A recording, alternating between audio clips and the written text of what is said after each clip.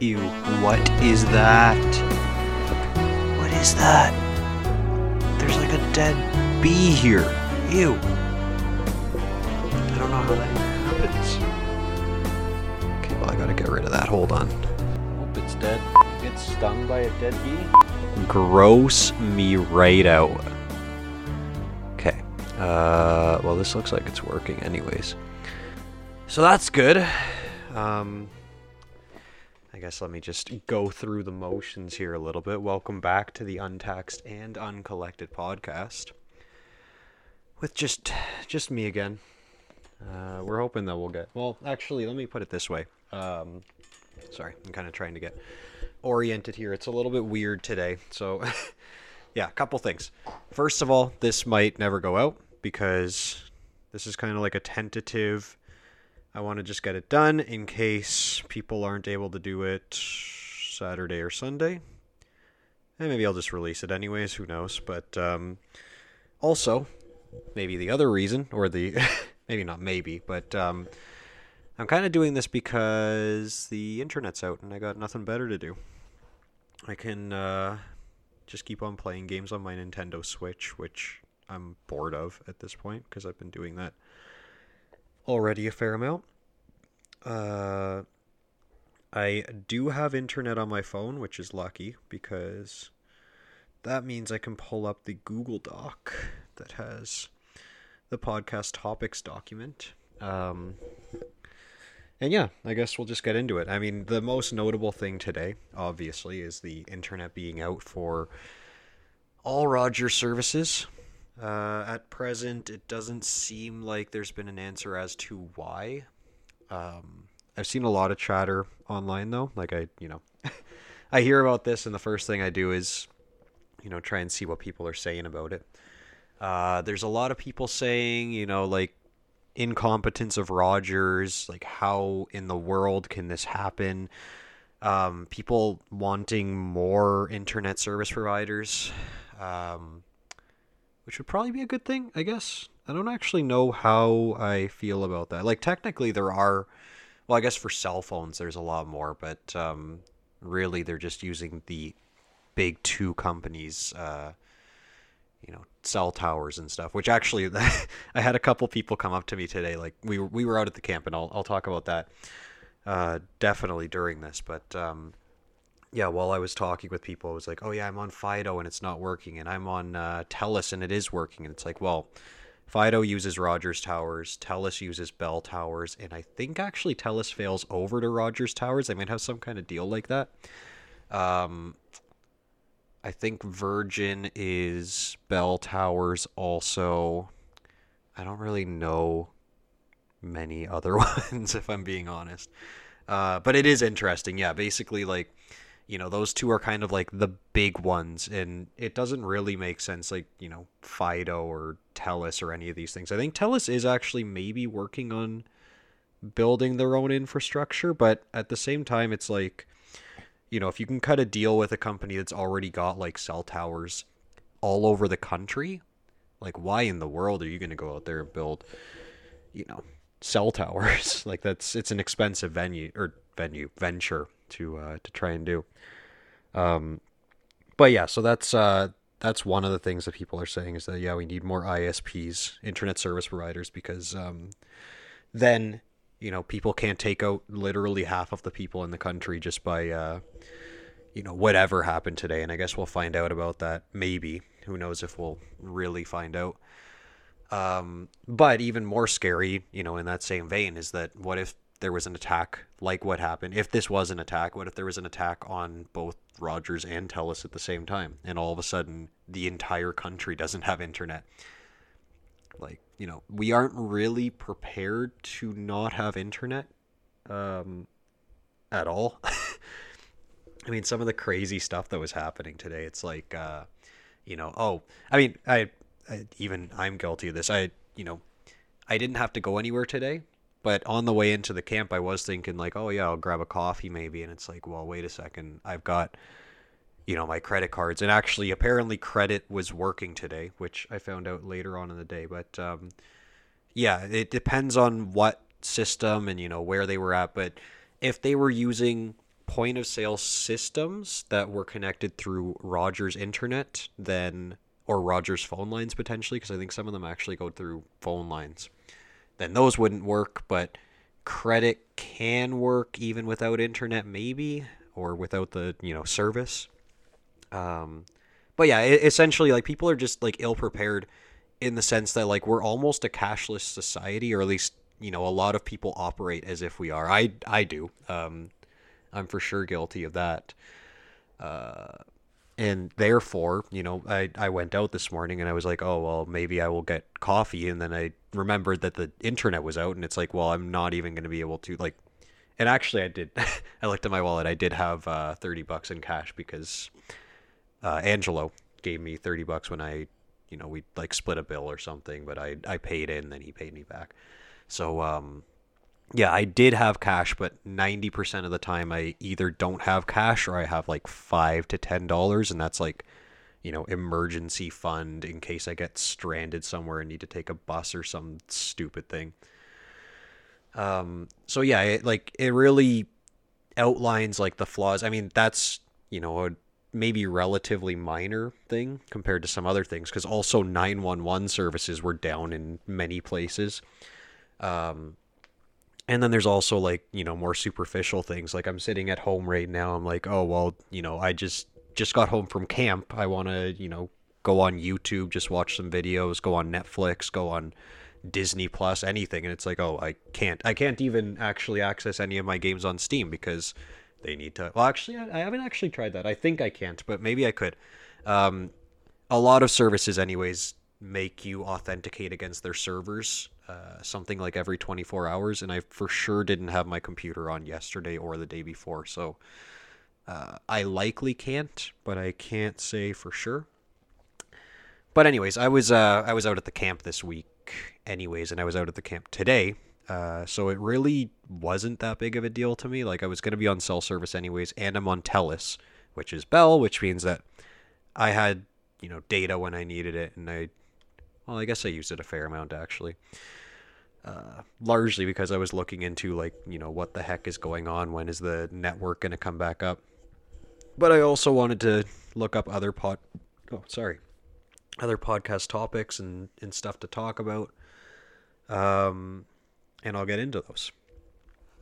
What else were people saying though? There was another thing that was like fairly common. I mean, there is the, oh, we should get a rebate for, the downtime, which is fair, but it'll likely, like, I think I read someone say something along the lines of like, it'll be a 75-cent rebate or some stupid thing. Like, it's true that you should get, some amount back, especially because it's like all services, right? So if you're paying, I don't even know what, like, I'm ill prepared to talk about internet rates and all that kind of stuff because I went straight from my parents paying for my phone to my company paying for my phone. Or, I have a company owned phone that's, they're not paying for, well, I guess they are kind of paying because I use my phone for personal and professional. But anyways, yeah, I use it for professional stuff, and therefore that's why it's paid for by my employer. And also, therefore, I don't really know what a good or bad or whatever rate would be for a cell phone plan. But let's just say, I don't know, $50 a month, right? If you're paying no, actually, let's make it easy. $60 a month. If you're paying $60 a month and, the service has been down for a full day, just for your cell phone, you should be getting $2 back. That would make sense because, essentially 1/30th of 60 is $2, right? And that's not even counting people that have multiple services, right? So if you're also paying for TV and internet at home and maybe even a home phone if you're a crazy person that wants to have that still, all of a sudden, like, I could easily see that being like $10, which, in the grand scheme of things seems kind of insignificant. It would probably hit Rogers relatively hard if everyone actually followed up on that, or maybe it just goes directly off of your next bill or something like that. But that's fairly steep for them to have to deal with.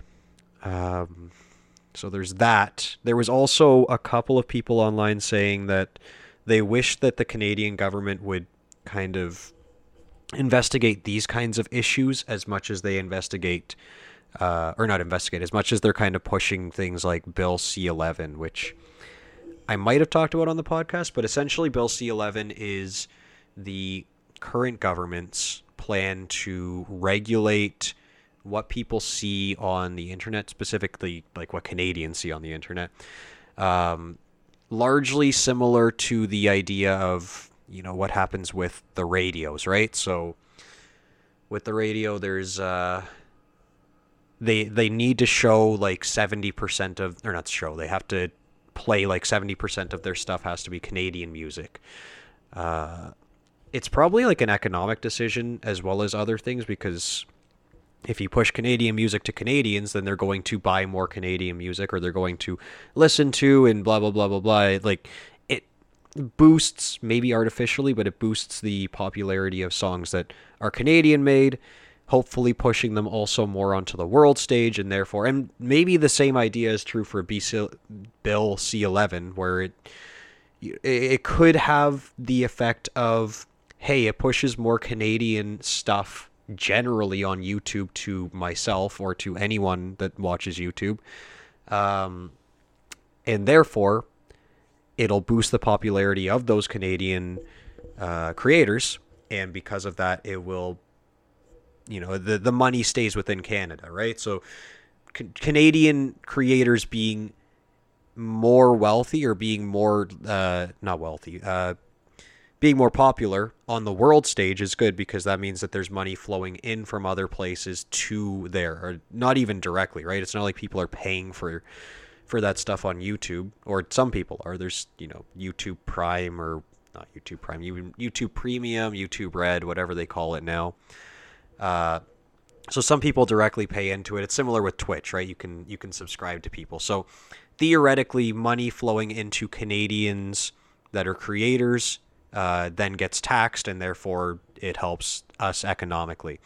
So in a complete vacuum, I guess that makes a lot of sense. The problem is, imagine, it's kind of hard because like the radio is so different, but like with YouTube, right? Like, okay, on the radio, I tune to a station, let's say it's I can't even remember, like Q107 or Q105. I don't even know what it is, but that station, which is like rock, right? It's like old school rock.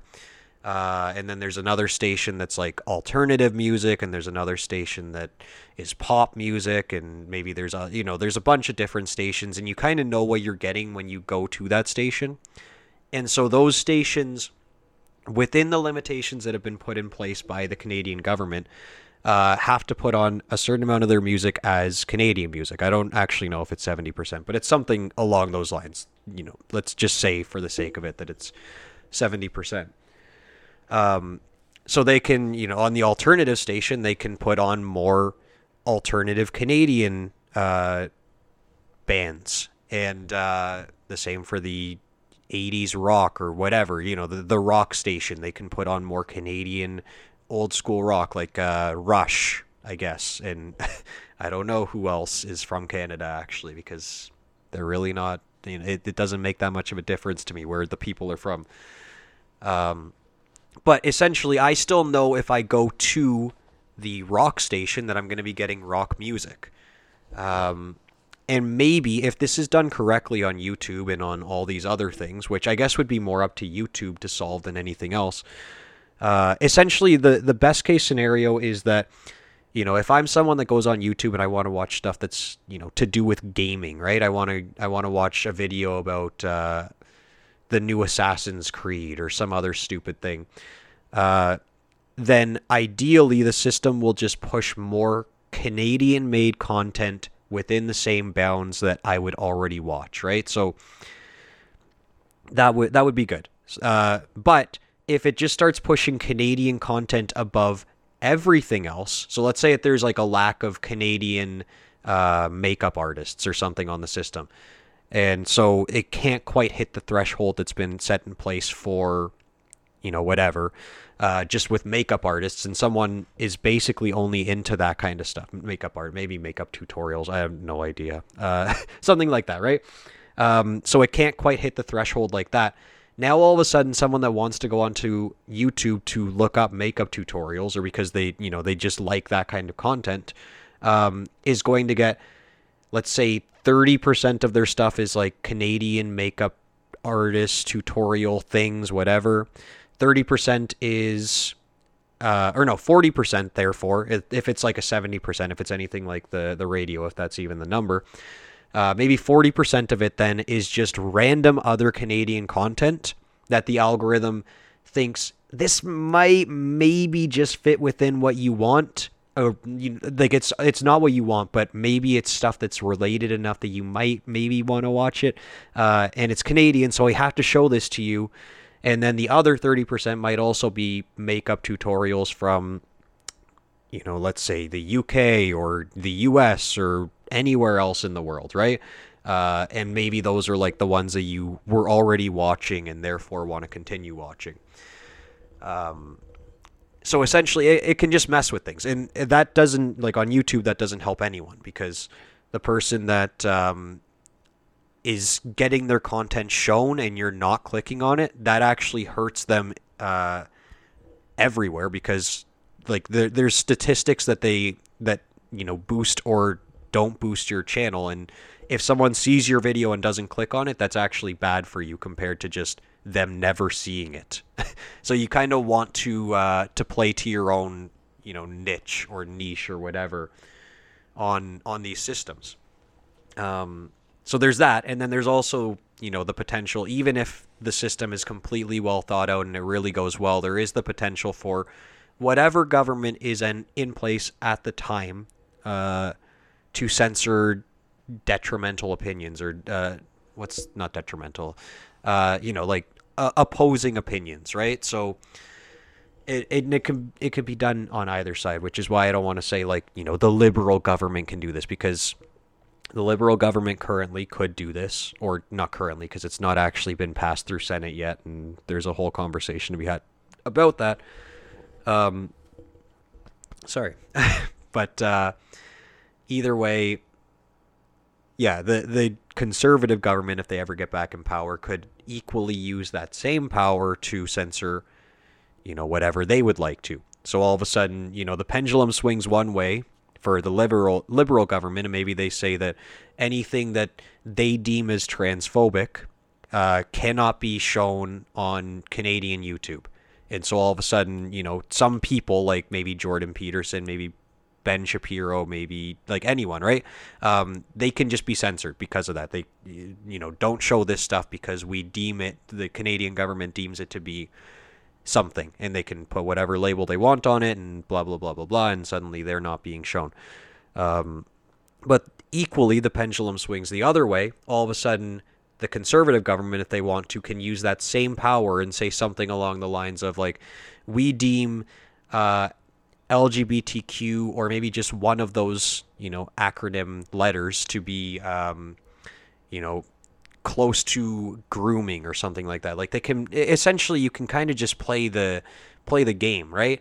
And therefore, we want to censor other people, and I don't even know who that would be, but all of a sudden, other people might be able to be completely taken out of Canadians' sight, right?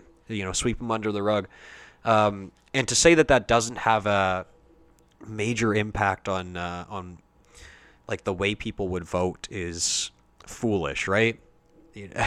Not to say that well, no, it is kind of, I guess, like the media that people consume normalizes things within the collective consciousness of the overall society.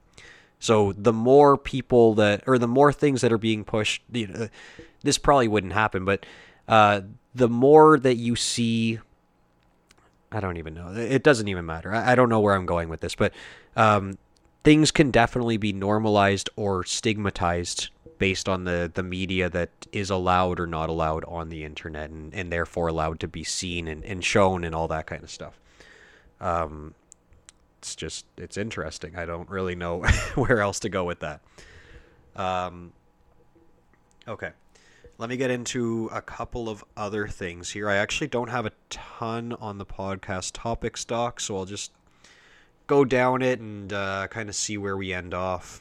Oh yeah, also I guess I should say it's, super late into the podcast to say this, but we didn't do a podcast on Sunday. On this past Sunday, we were at camp because it was the first day of kids camp, and I'll talk about that. I'll actually talk about that next. I won't even get into the podcast topic stock yet. We were at camp, so that was the first day.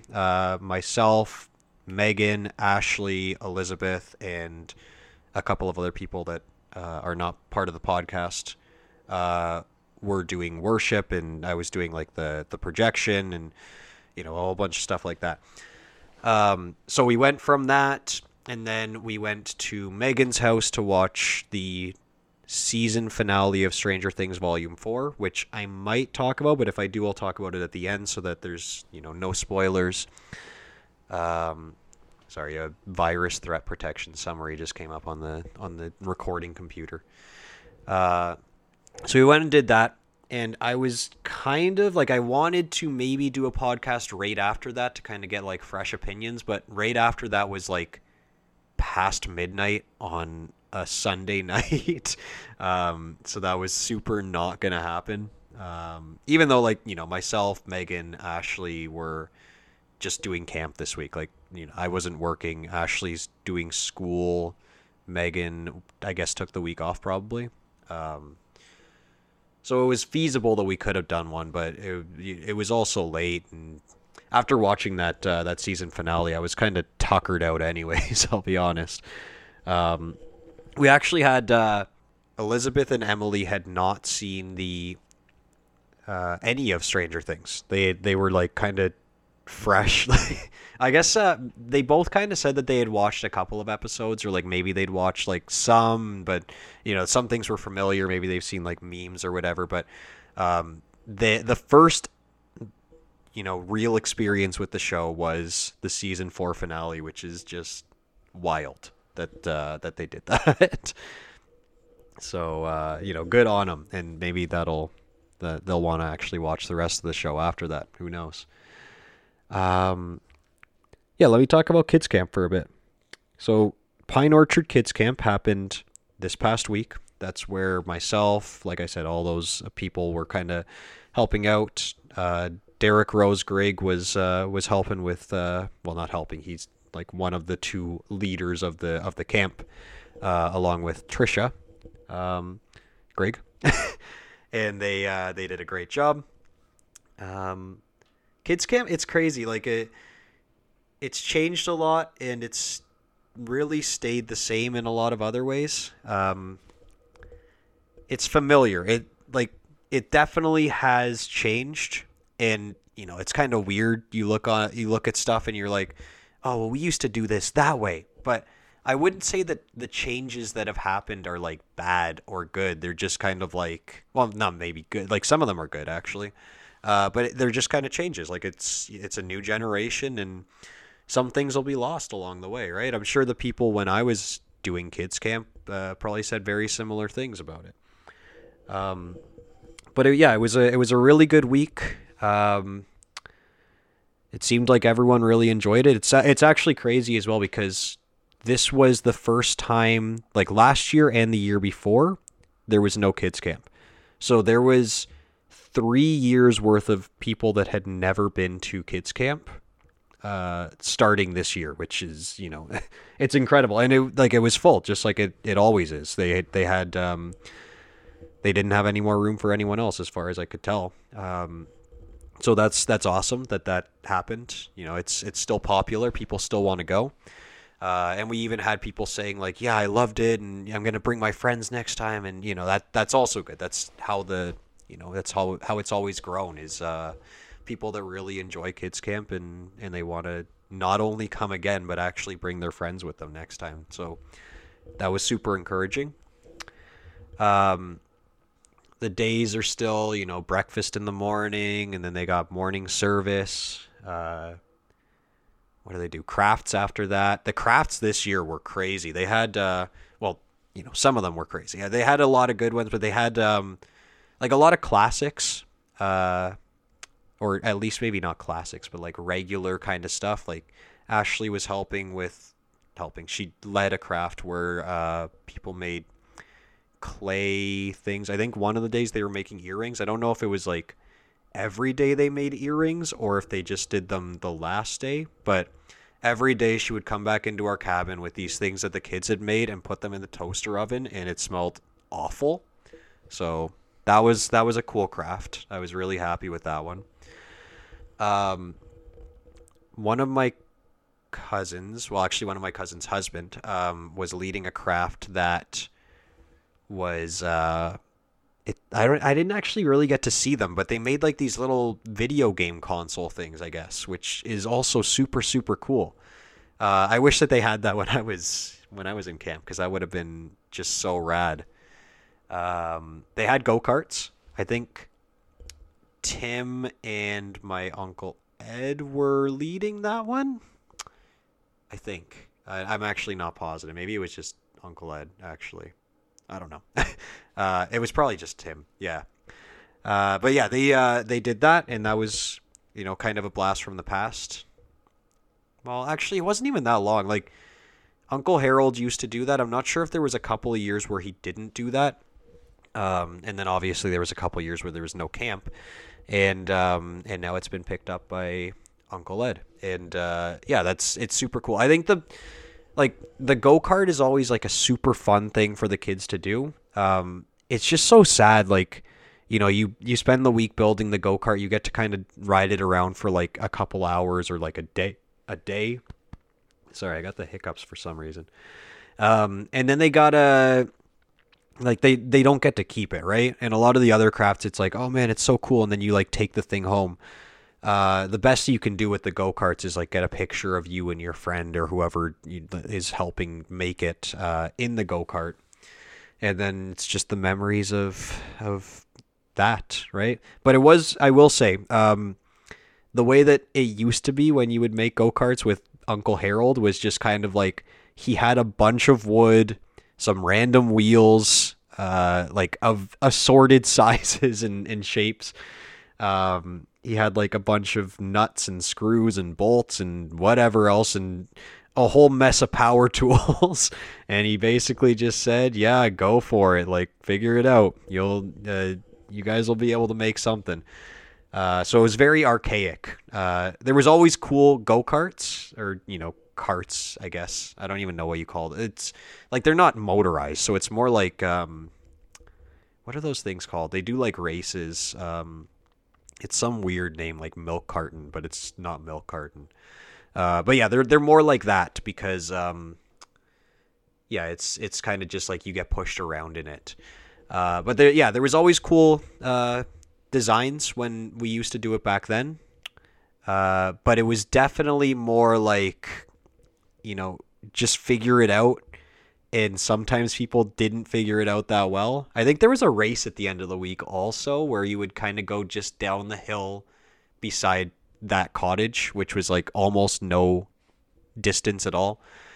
And whichever one got there the fastest was like, it didn't matter. Like, you're not winning anything, but it was kind of cool.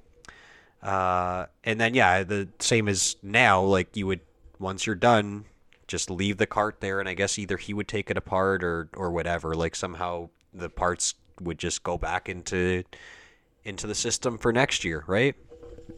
This year though, or this time, and I don't know if they did this the last time the kids camp was happening, but, yeah, the go-karts are, like they were kind of all the same design. So it was probably more, not like IKEA, obviously, but I'm guessing that they have just pieces of wood and it's more of like the experience of building it, like more like a Lego set, right? Where, okay, now we're going to do this and everyone kind of follows along, like very, very formulaic, which is a really good way to do it. Like that's, I'm not criticizing either way because I think that they're both super, super cool.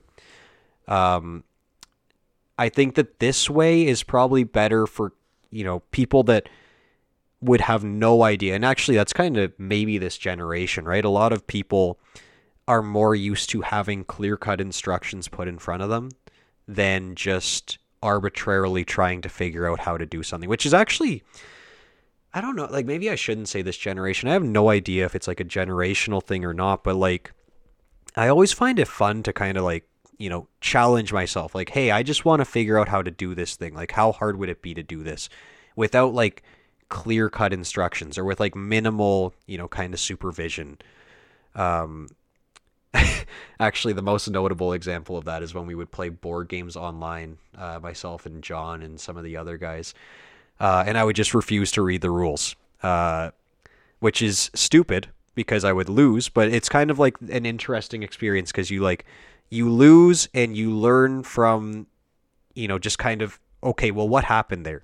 How did I get points? Where did I get points from? You kind of work backwards towards the rules of the game instead of working forwards from the rules to try and actually play the game right. So I would just click on like random buttons and stuff. And then eventually, through multiple losses, you figure out how to do it. But I don't really know a good example. Like, obviously, the go-kart would be a good example of that, where it's like, hey, take some pieces of wood, you'll figure it out, cut some stuff up. If it doesn't look right, then do it again. And eventually you'll kind of build something that probably works, right? I don't know if that's like, if that's a good thing, if that's like something that people really like to do, if that's unique to me, that kind of experience of it's probably like a stubborn thing as well, like a bullheaded, I just want to learn this myself. Because obviously, like now, today's day and age, you can literally, like, if I said I want to learn how to play the bagpipes, I could probably go out buy bagpipes, which is expensive, but then I could go on YouTube and I could probably find like a 60-part series outlining from, first putting your hands on bagpipes all the way to playing like the most advanced nonsense ever. Because it's so available, right? Or I could just randomly like fumble away at bagpipes for probably significantly longer and probably not be as good at it at the end of the day, but it would be an interesting experience to just randomly try and do things and see what works, right? I mean, that's probably how these things originally happened, right? The first person to pick up a guitar or a stringed instrument, the first person to create one probably was the one that strummed it, but like it was probably a lot of trial and error to make it correctly, and then also, okay, now that I've got this thing that makes notes, what do I actually do with it? You kind of just play around with it and you figure it out. Yeah, that's a pretty crazy tangent that I just went on from go-karts.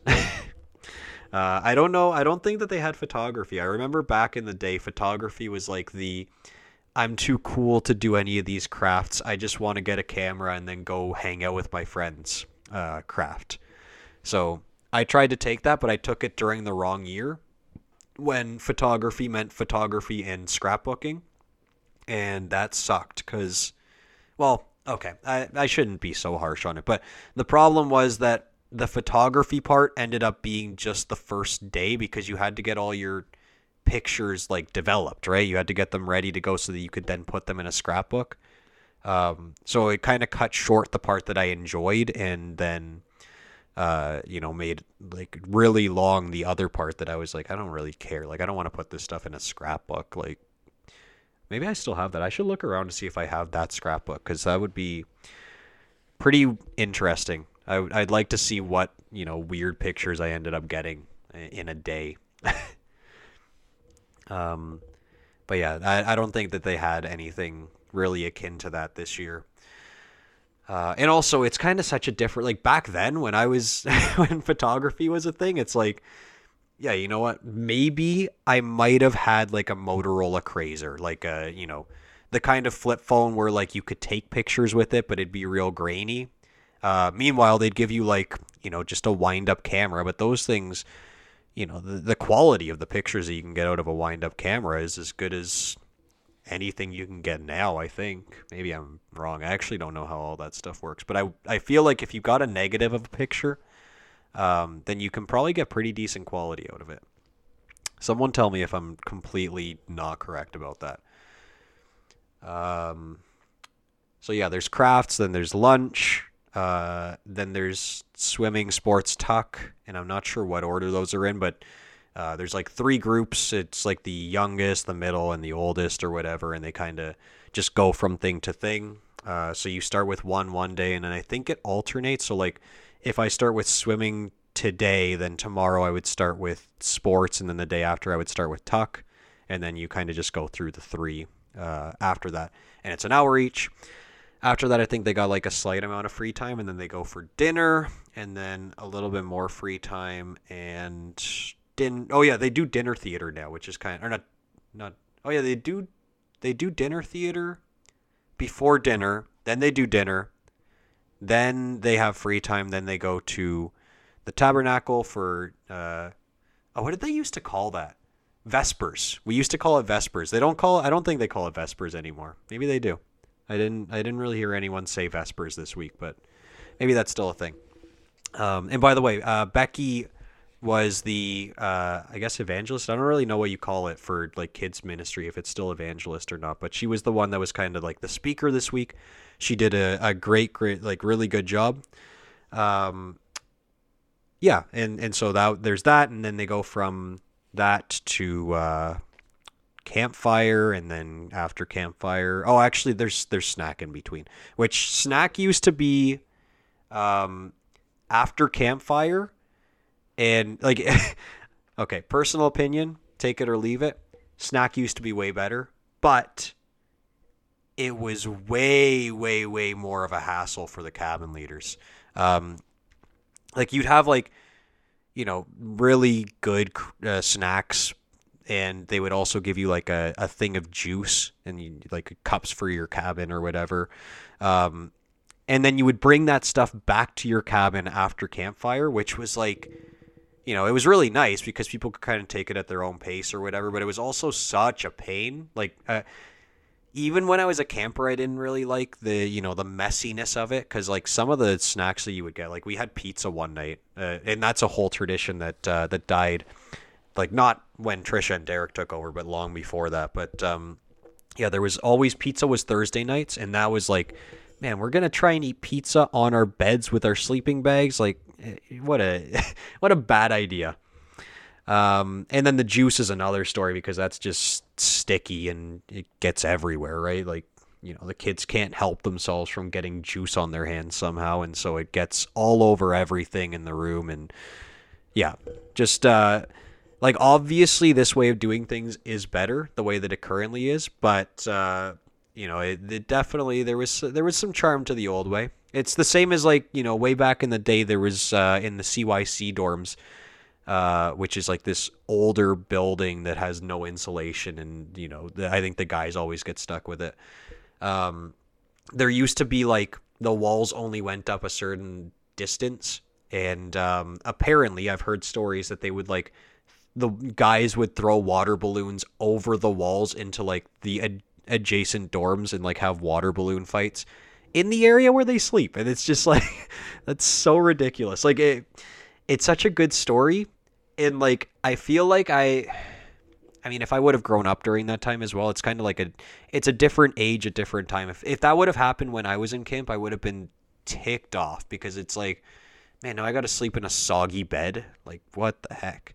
But yeah, like everyone talks about that kind of stuff like it's just hilarious and it was so much fun. So it probably was back then, right? It's the same as now. Like, I doubt that anyone would want to do some of the stuff that I'm talking about, like old camp stuff, but it was really fun back then. And speaking of old camp stuff, I don't remember a lot, but I remember that Thursday night of camp, which was like, you know, the second to last night, which actually I definitely don't like this as much, unless they used to do it when, like, maybe I'm misremembering, but I think they did it Thursdays. They would have the cabin leader trainee just take over the cabin for the night. The cabin leaders would go like off the campgrounds. They would go watch a movie or like maybe go out for dinner or something. And that was kind of it. Like that's just how Thursday night used to be. And I will say, like 100%, I think that the way that they do it now is better, because Thursday night's kind of like the night that people open up, and like, you know, that's the night where if anything is going to happen in terms of like a radical change for a kid or for even the cabin leaders or for anyone, it's going to be Thursday night because that's, it's the last night of camp. People really want to, kind of stay up all night and talk. And, these are the friends that I've made all week and I'm not going to be able to see them for another year. And so, you just get into it, right? So definitely having the cabin leader around for that is much better. But, yeah, it's just it's an interesting thing to kind of think about. Like my first year that I was a cabin leader trainee, it was back when Holly and Donna did like that camp, which is like the old way. That's the last year of the old way of kids camp.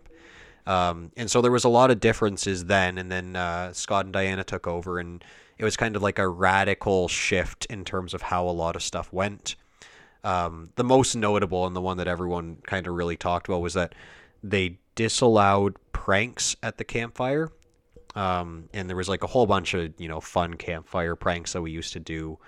And it was, I'm kind of mixed on it. I agree with the sentiment, of like, oh, well, we don't want, new kids to the camp to, feel like they're being ostracized or feel like they're, being singled out or picked on or whatever. I think that there was a lot of people that really took it in step and took it as good fun. And the pranks, for reference was stuff like, you'd have like a girl sitting on either, or two girls, I guess, sitting like one on one side and one on the other side. It looked almost like a bench because they had like a cloth draped over between two chairs. And so it'd be, you have to give your best pickup line, then you get to sit between the girls. And then, a kid would go up and say something stupid. And then the girls are like, yeah, you can sit here. And then they sit down and it just falls out from under them. And it's like, oh, that's, it's funny. It's just stupid stuff like that. And everyone laughs. And if the person takes it in stride, then they laugh as well. And it's all good. And usually the people that wouldn't take it in stride just wouldn't put their hands up because it is like, it's not like you say, you're coming up here, right? So I remember like, Angelo, my brother, would always put his hand up for the pranks because he wanted the attention maybe, but he wanted to kind of just be involved. It was like it was a fun thing.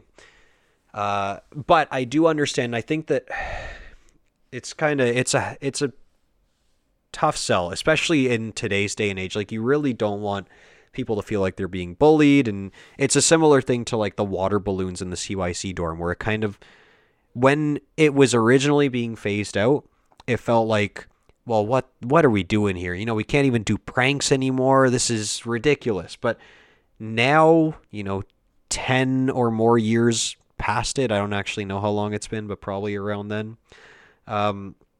I don't really think that they would fit with the way that that things are in the world anymore, if I'm being honest. Like even the, there was tame ones and there was like really aggressive ones. I always liked Ooga Booga, which is just like, one of the cabin leaders would like, do this whole elaborate thing where it's like, twirling around a stick and then at the end of it you get the person to sit down.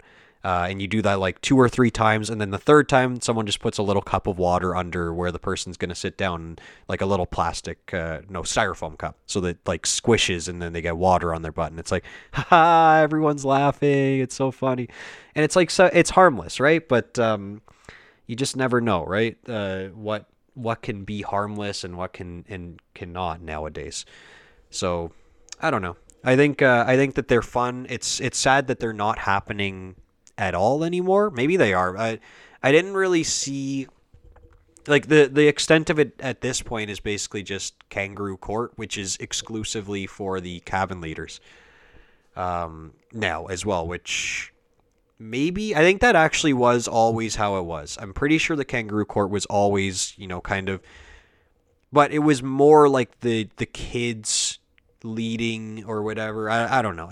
Kangaroo Court is kind of consistent with how it was and how it is, except I will say that there was a lot more, extreme things back then. I remember one of the cabin leaders, back when I went to kids camp, talked. It was like, oh, you talk too much. And they like put socks in their mouth or something. Maybe it wasn't like, I'm sure it wasn't like dirty socks. Maybe it wasn't actually in their mouth. Maybe it was like, I think it was in their mouth though. I don't know. And it was like they had to stay like that for the whole kangaroo court. Um, yeah, just radically different time that we were in. But yeah, that's kids camp, I guess. It's still good. Highly recommend. If you got kids, send them to Pine Orchard next year. People still love it. Good things are still happening out there.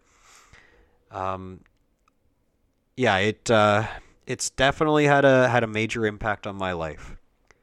Back that same year, actually, that I was talking about, the first year that I was a cabin leader trainee was really when I started taking my faith seriously, and it was because of kids camp. It was like I was in a, I don't know if I would say like a bad state or a bad like place, but I was kind of like, it was I had just gotten out of my first year of high school. I'm pretty sure first year of high school, going into my second year. Kind of a loner. Like I had a couple of like I was still hanging out with people from public school that went to my high school. I had kind of started talking with a couple of people, actually just Andrew Britnell, that I had met him around school, and I was, we hung out a little bit. We both knew that the other was a Christian, so that was cool. And but I really wasn't like all that sociable.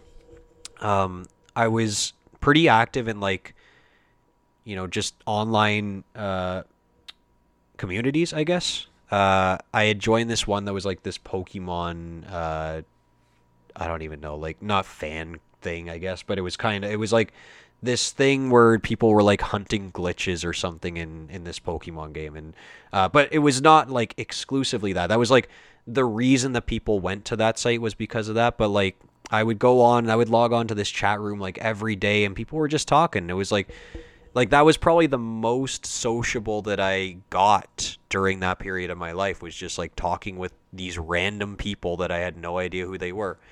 But yeah, like obviously that wasn't like a good place for a person in grade 9 to be in, right? And I went to camp. I kind of begrudgingly went, and the messages and the experience of being a leader and like a lot of stuff really just actually I will say the experience of being a leader at that camp pushed me to try harder to be better. And because I was trying harder to be better, all of a sudden it was like, well, you know what? I got to like actually take things seriously. And if I'm taking things seriously, all of a sudden I like got a lot more out of it. Like I'm in service, and usually I wouldn't be paying attention, but now I've got to pay attention so that I can, be a good example for the kids in my cabin. And because I'm paying attention, I'm actually getting something out of it. And because I'm getting something out of it, I'm like, the kids are also, they're like watching me. They're watching me and Mark Kellington, the cabin leader at that time. And it was just good. It was, it was a good experience. And I don't know if this was the year or if it was another year when, like, I remember the most impactful year in terms of like Jody Greenstreet was like the person that would always do what Becky did this year. And she would do this thing where she would like dress up. Apparently, actually, Becky was saying she still does it. But she would like dress up as like Bible characters. And every year it'd be a different character. It was like always really cool. Whose story are we going to hear this time? And one of the years she was John from the Bible, like John, the one that Jesus loved, whichever one. And she told the story of like, the crucifixion, and they played No Sweeter Name Than the Name of Jesus, and like everyone was crying, and I like it was, I don't know, like it definitely hit. It hit me in a way that I hadn't really even considered at that point. Like, this was like an agonizing experience, and like, I don't just like, yeah, I can close my eyes and I can remember like parts of that message because it was just so impactful to me. And yeah, that's the kind of stuff that you get. But man, like that kind of stuff, it's just it's crazy. So I'm super super glad that kids camp was a thing and still is a thing, and you know, like I after my first year, I was a cabin leader for, I don't even know, 4 or 5 years, something like that. Peter Alford was my cabin leader trainee my first year that I was a cabin leader, and that was an awesome experience. I think I was co-cabin leaders with Tim Rathwell the next year or something. I don't really remember like how I kind of bounced around or who I had in my cabin and all that kind of stuff, but it was kind of a lot of, you know, different unique experience. I think my favorite years though were when I was the cabin leader trainee for Mark Kellington and when Peter was my cabin leader trainee. Those were kind of, because we just like in both of those situations, like we had like this good dynamic between the two of us where like I would say in both situations, you know, Mark and Peter were both very able to take control when necessary, you know, kind of get the kids in line. Whereas I was more of, you know, I'm just going to talk with the kids. I'm going to, you know, and actually, oh man, like think about like a million different things. The year when it was me and Peter, we had like these kids and like, you know, there was this one guy in our cabin that was like super disrespectful at the beginning of the week, but like we just worked with him or we you know, talked to him like he was like a normal guy.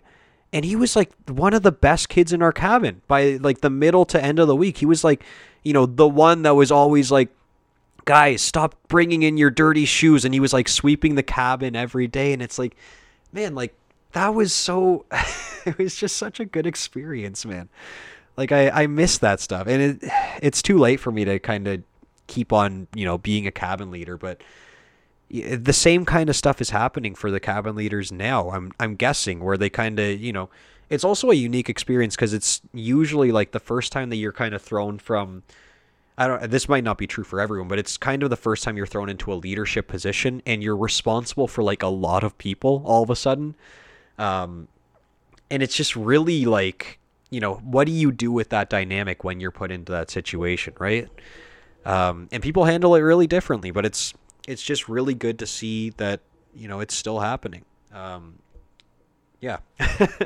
Sorry, I've probably rambled on enough about kids camp that anyone that cared doesn't anymore.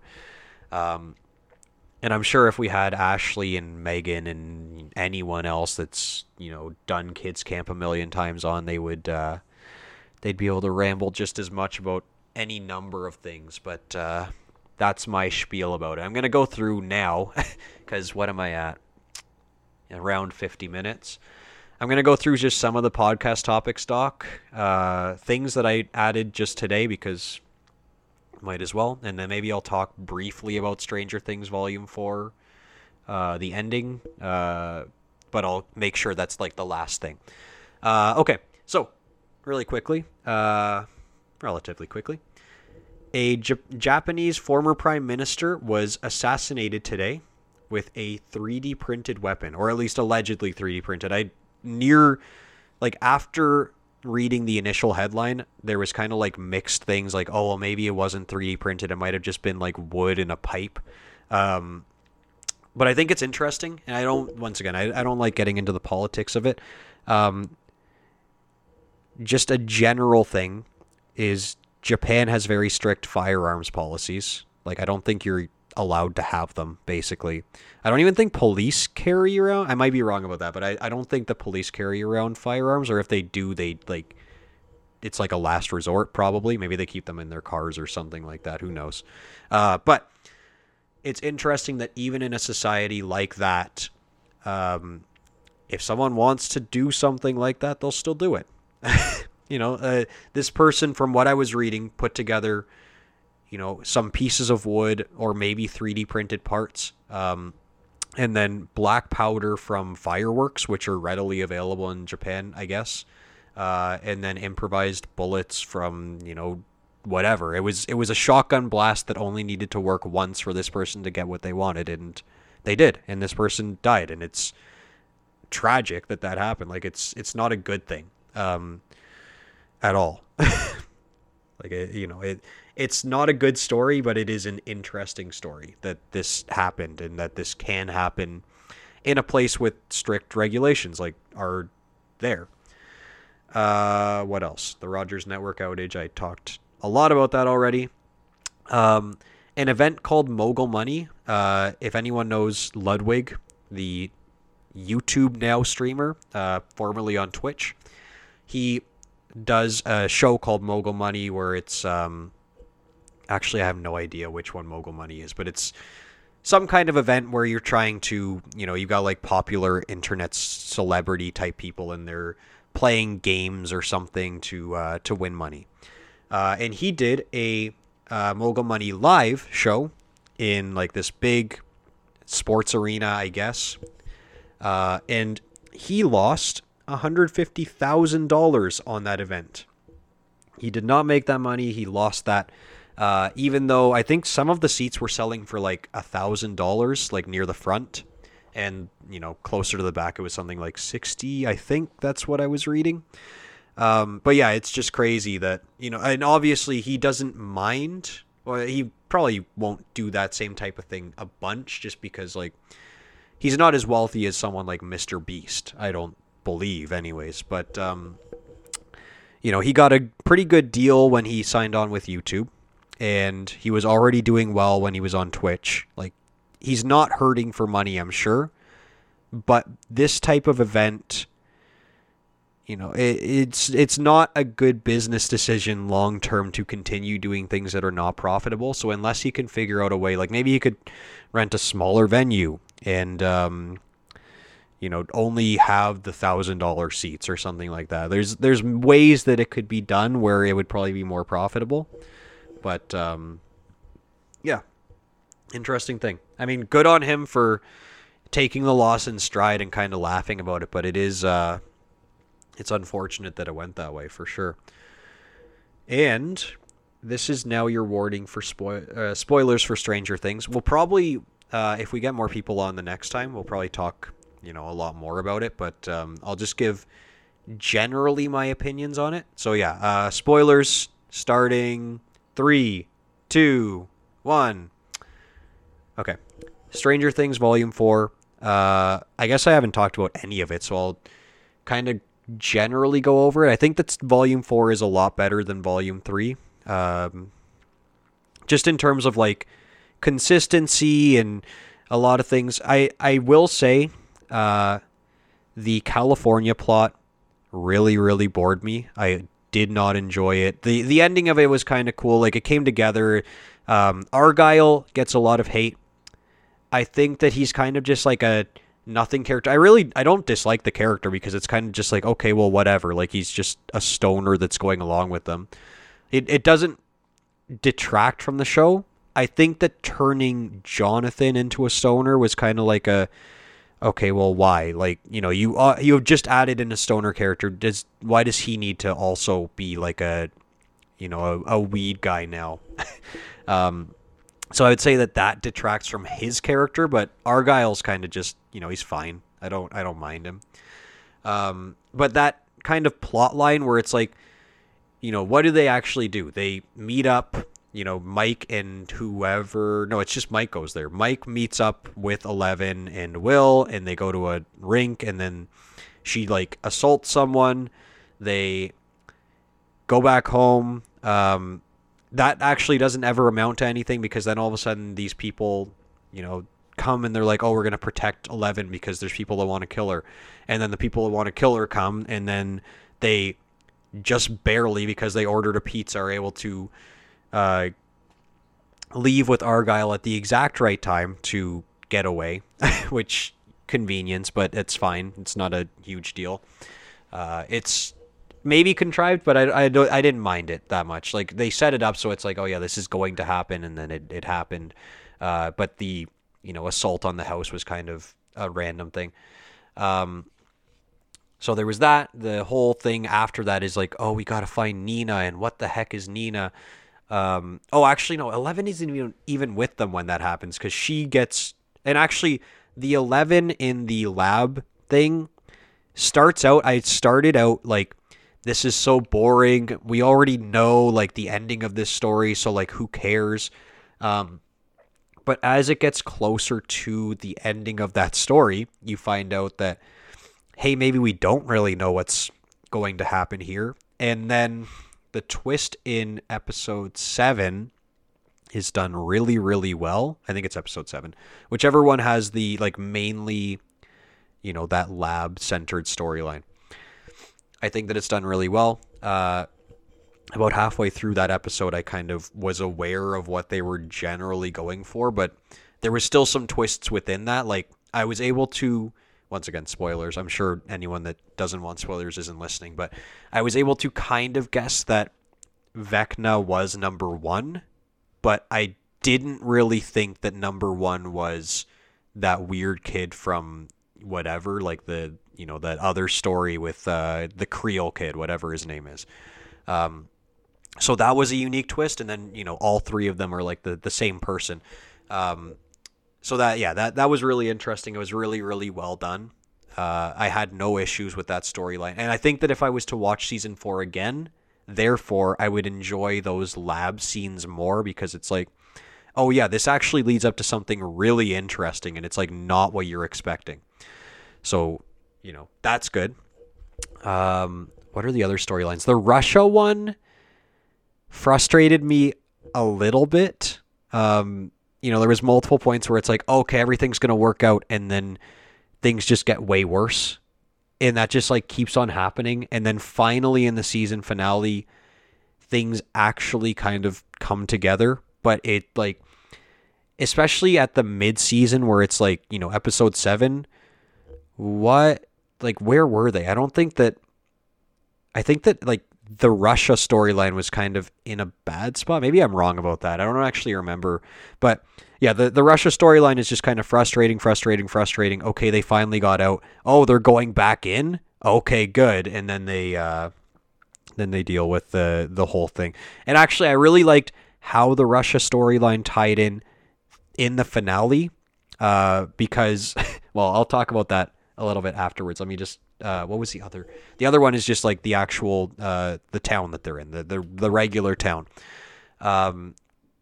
which, is just normal Stranger Things for the most part. I mean, there's the whole like lynch mob thing, and that's kind of a unique dynamic to add into it. And I do think it was kind of frustrating, the character, whatever his name is, the idiot, I think his name's Jason, the like, varsity jacket jock guy that just wants to avenge Chrissy's death.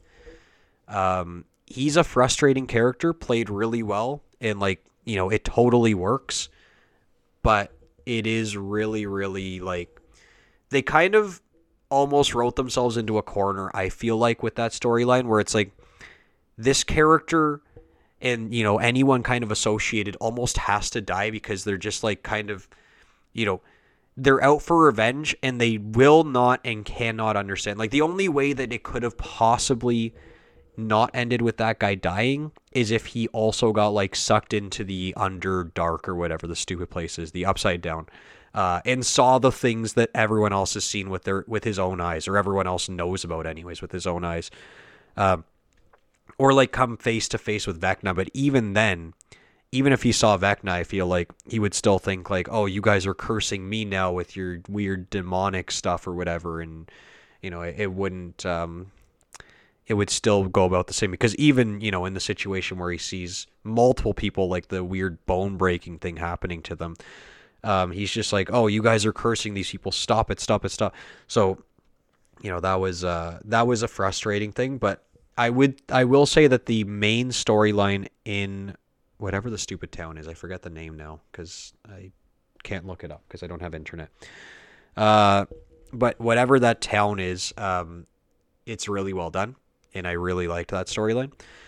Now, as for the mid-season, or even actually there's the episode, I think, Dear Billy, Ashley always talks about it, so I know the name, is a really, really good episode. It's the one with the running up the hill and, Max almost dies, and then it's very emotional. It's like really, really good. I think that almost everything about that sequence is like perfectly done. And it really makes you like all those characters involved so much more. It's like, I don't know. It's just that was like perfect. I had like nothing to add to that to make it any better. Aside from the fact that, and now once again, spoiler, the ending of this season where Max dies, then comes back, but presumably will be blind with severe issues with mobility even after the bones are potentially fixed, because yeah, they look gnarly. And also probably her soul is taken because there's nothing in the mind palace or whatever, so that's not good for her. So that, if anything, that retroactively takes away from, the Dear Billy episode slightly, because it's like, oh, well, she got away from it, but then her ultimate, result is that anyways. I mean, if we're being optimistic, maybe she lost sight in one eye, and maybe, she can still skateboard after all this if they like save her soul from Vecna or whatever. But we'll see. It would be really interesting. They could always go for a Lucas loves her regardless, even with whatever injuries that she may have gotten, which would also be very sweet, but it would still be a very bittersweet end for both of them. If that's what they kind of go with in season 5. What else? Okay, I guess, finale talk, and then I'll kind of be done for the night anyways, because it's getting real late. I thought everything tied together really well. I think that, even though they have characters in Russia, still they're able to contribute. So all these different moving parts are kind of working together, but as soon as the characters get tied up by the vines in the Upside Down, and Eddie and Dustin are kind of running away. Like they're not gonna come save them. They don't even know that they're in danger. No one knows. The fact of the matter is, no one knows that they're in danger, and there was no way to fix that situation apart from the characters in Russia causing a chain reaction with the hive mind thing. So I was like, I thought about it for a couple minutes because there's a long time between them getting tied up and then it actually happening, and 10 minutes later, I'm like, man, there's no way for them to get out of this situation unless the Russia thing goes well. So it's okay, well, that's gonna be it's gonna tie everything together, and it really did. It was that was awesome. The whole Russia thing happening and how it happened, and it was great. So that was good. I don't even know what to once they actually get to Vecna and they start attacking him, I loved that. That was really, really fun. Sad that they didn't kill him, but I don't really know how they would have resolved things. Imagine if they did kill Vecna there, they would have to have a big bad evil guy for season 5 that would be introduced in season 5. So it was kind of obvious leading into the episode, or at least with the context of the episode, halfway through, that they can't kill him because if you introduce a villain in season 5 and that's the last season, that's it's just not a good call, I would say. If anything, it would have been maybe good for them to kill the gelatinous storm or something like that. They did have Hopper kill one of the Demogorgons, which was super sick, by the way. But yeah, so I think that it went really well. I think that it was a really good kind of conclusion to this season. I'm excited to see, in 3 years when they release season 5, how they conclude it. And yeah, that's about it. I got nothing more to talk about, I guess. So thank you all for listening. This has been another episode of Untaxed and Uncollected, and this is your host signing off. Have a good day, evening, night, whatever, everyone. Talk to you next time.